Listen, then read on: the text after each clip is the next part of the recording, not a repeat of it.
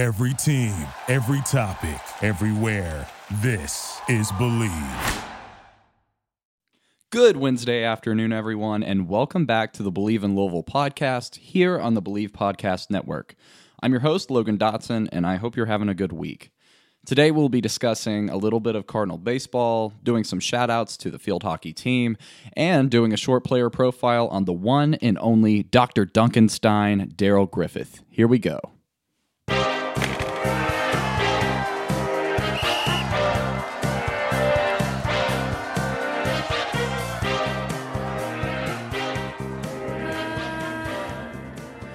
Alrighty, before we get started today, I did want to quickly remind you guys that it would really help me out if you guys subscribe to the podcast, download this episode, and tell all your friends where they can find the latest in U of L sports action here on the Believe in Louisville podcast. Also, don't forget to give us a follow at Believe Lou, that is BLEAVLOU on Instagram, Facebook, and Twitter. All the support that you guys give really helps us out and makes it possible for us to continue bringing you the show. Thank you guys so much. You're the best listeners in the entire world. Now, let's get back to the action. So U of L ended up having a very big week for baseball this past week. Like I said in last week's episode, we were set to go against Georgia Tech last Thursday, and we did. The game, if you were watching it, was just a monster game. It lasted over 5 hours long. It was a 12-inning back and forth, and U of L just narrowly lost against Georgia Tech 9-8. Now, with the loss, Louisville was eliminated from the ACC Championship after all three teams in Pool B finished with an identical 1-1 record, and the tiebreaker sent Georgia Tech into the semifinal round.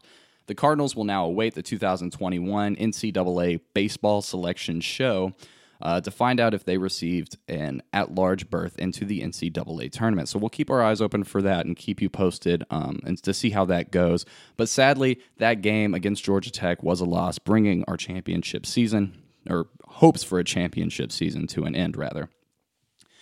Now, I did also want to talk about some field hockey stuff, just do a few quick shout-outs. 6 University of Louisville field hockey players earned the 2020 National Field Hockey Coaches Association Division I All-West Region Honors.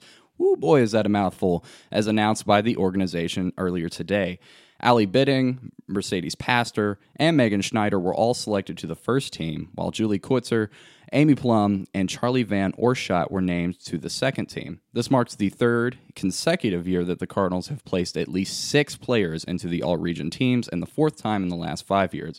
So, I mean, great job to everyone over on the Cardinals field hockey team. They have a great organization, fantastic players, obviously a great coaching staff, and they had a phenomenal season this past year. I really don't feel like field hockey gets talked about much, but Louisville has one of the best, not only in the ACC, but in the nation. So with all of that U of L news out of the way, there really wasn't much to talk about this week. Not much happened, so I decided this week that we would do another player profile. It's a lot of fun for me, so hopefully you guys enjoy it as well. This week, we are doing a player profile over Darrell Griffith. Now, you might be under the impression, considering that today's player profile is about another Louisville star who went on to play for the Utah Jazz, that Utah is my favorite NBA team. You'd be wrong. It's the Pacers, but the Utah Jazz certainly have an eye for great talent.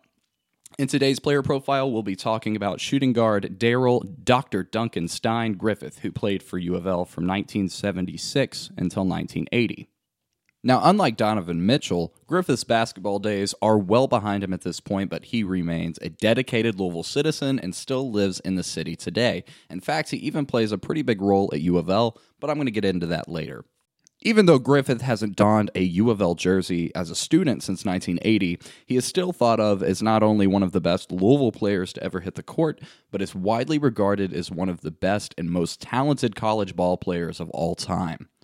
Born in Louisville on June 16, 1958, Griffith was immediately the star of his high school basketball team when he played for Louisville Male.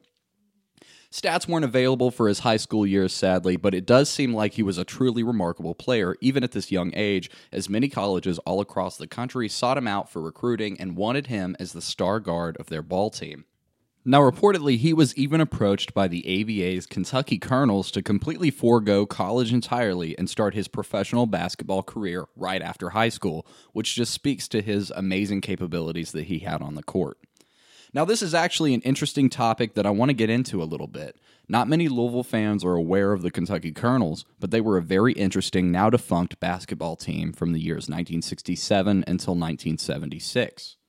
In case you don't know, the American Basketball Association, or ABA, was just another basketball league, just like the NBA, and was around for as long as the Colonels were, for about 9 years from the mid-1960s until the mid-70s. In its time, the ABA had 11 teams, 4 of which merged into the NBA: the Indiana Pacers, the San Antonio Spurs, the New York Nets, now the Brooklyn Nets, and the Denver Nuggets. The ABA ended up merging with the NBA in 1976, and the merger created the league that we all know and love today. However, still, some of the attributes of the ABA made their way into the NBA, including the three-point shot, which the NBA did not have until the merger, and the very popular slam dunk contest, which the ABA started doing.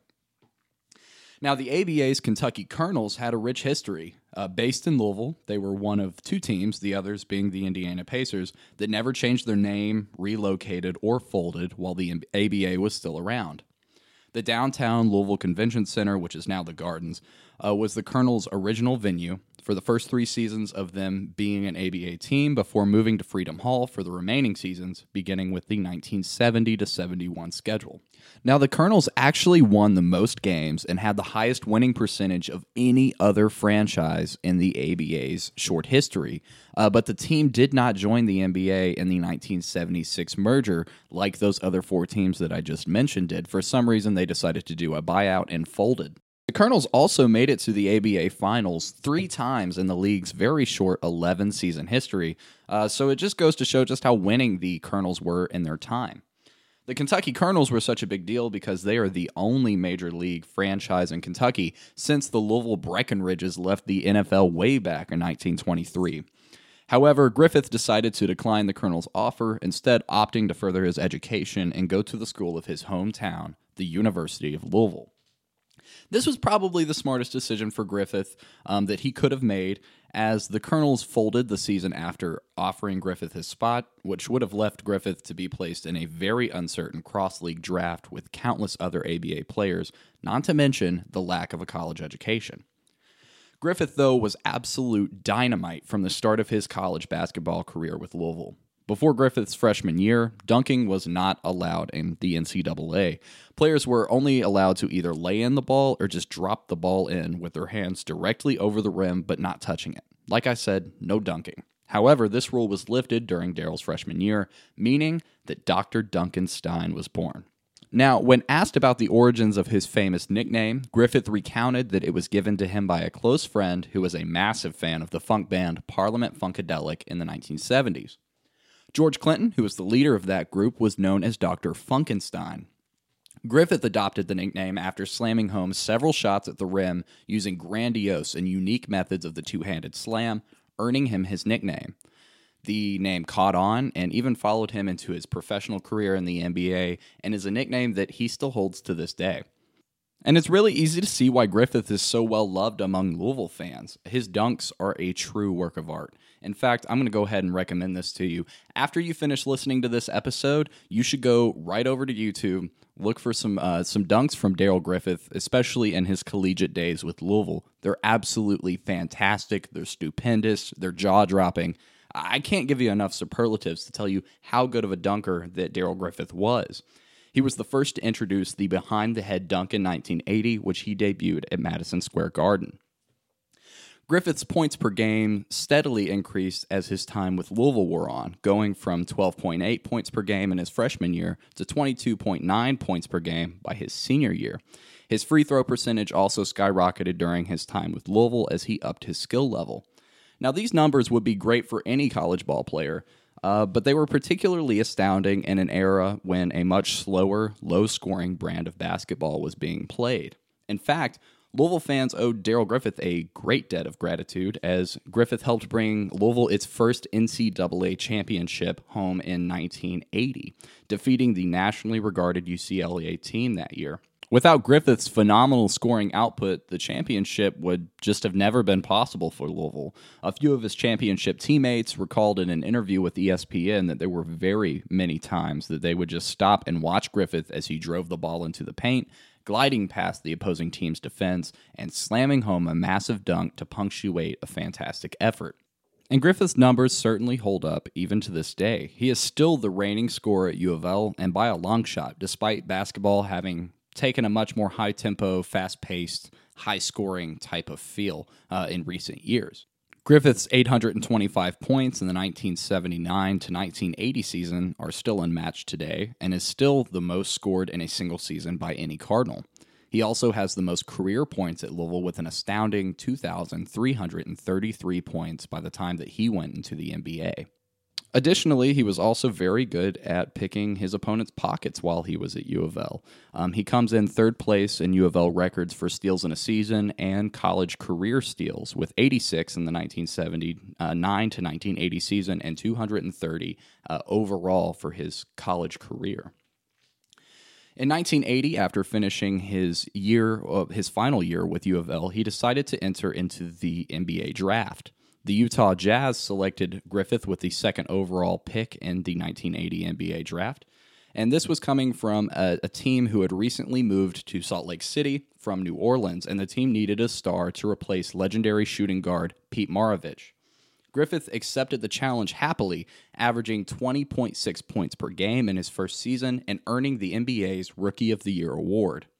For the next 4 seasons, Griffith teamed up with small forward Adrian Dantley to form one of the most high-scoring duos in the league, with defensive support from monster center Mark Eaton, who recently passed away, rest in peace Mark Eaton, and point guard Ricky Green. The Jazz improved dramatically, winning the Midwestern Division title in 1983 to the 1984 season and qualifying for the NBA playoffs for the first time ever. Individually, Griffith was also transforming his offensive game, adding long-distance shooting skills to his aerial acrobatics that led him to be known as Dr. Dunkenstein. Now, this was back in the day when three-point shooting was relatively new to the NBA. It was very new, actually, and not a lot of people really were taking the shot. But Griffith did. He was not afraid of the three-point shot. In fact, he led the league in three-point shooting with a 36.1% three-point clip and set an NBA record at the time for most three-pointers made in a single season with 91. His new abilities earned him a new nickname. Utah's play-by-play announcer Hot Rod Hundley began calling Darrell Griffith the Golden Griff, and it's easy to see why. The following season, which was the 1984-85 season, was the best of Griffith's career with the Utah Jazz. He averaged a career high of 22.6 points per game and broke his own league record by sinking 92 three-point shots that season. During this particular season as well, he passed Joe Hassett as the all-time NBA leader for most career three-pointers.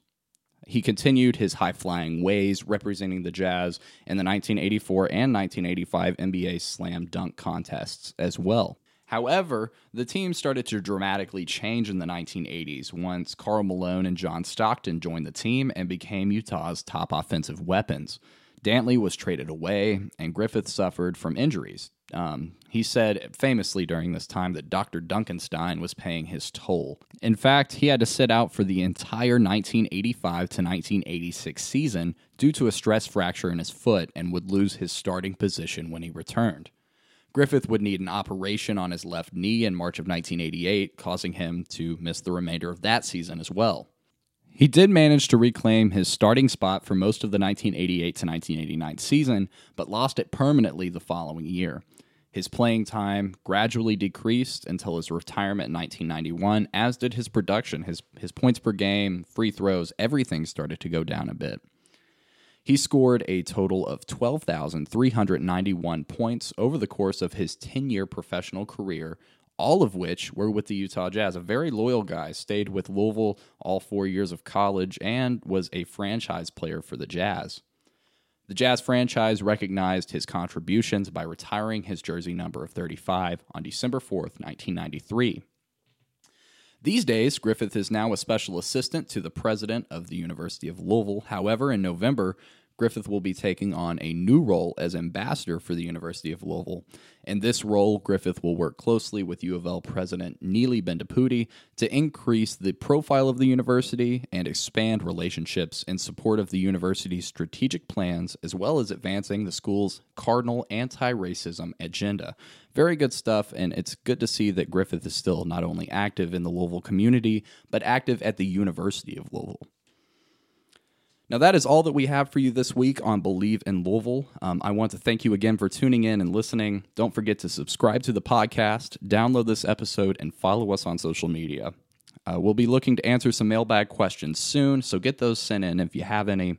I hope you've enjoyed our player profile on Darrell Griffith. I certainly had a great deal of fun researching for this week's episode. I hope that you all have a great rest of the week. We will see you next week when an all-new episode of Believe in Louisville comes out on Wednesday. Until then, stay safe and, as always, go Cards.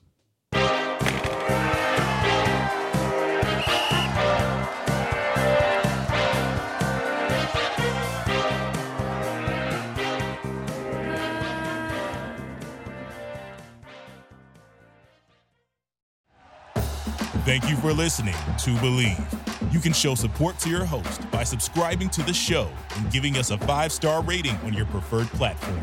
Check us out at Believe.com and search for BLEAV on YouTube.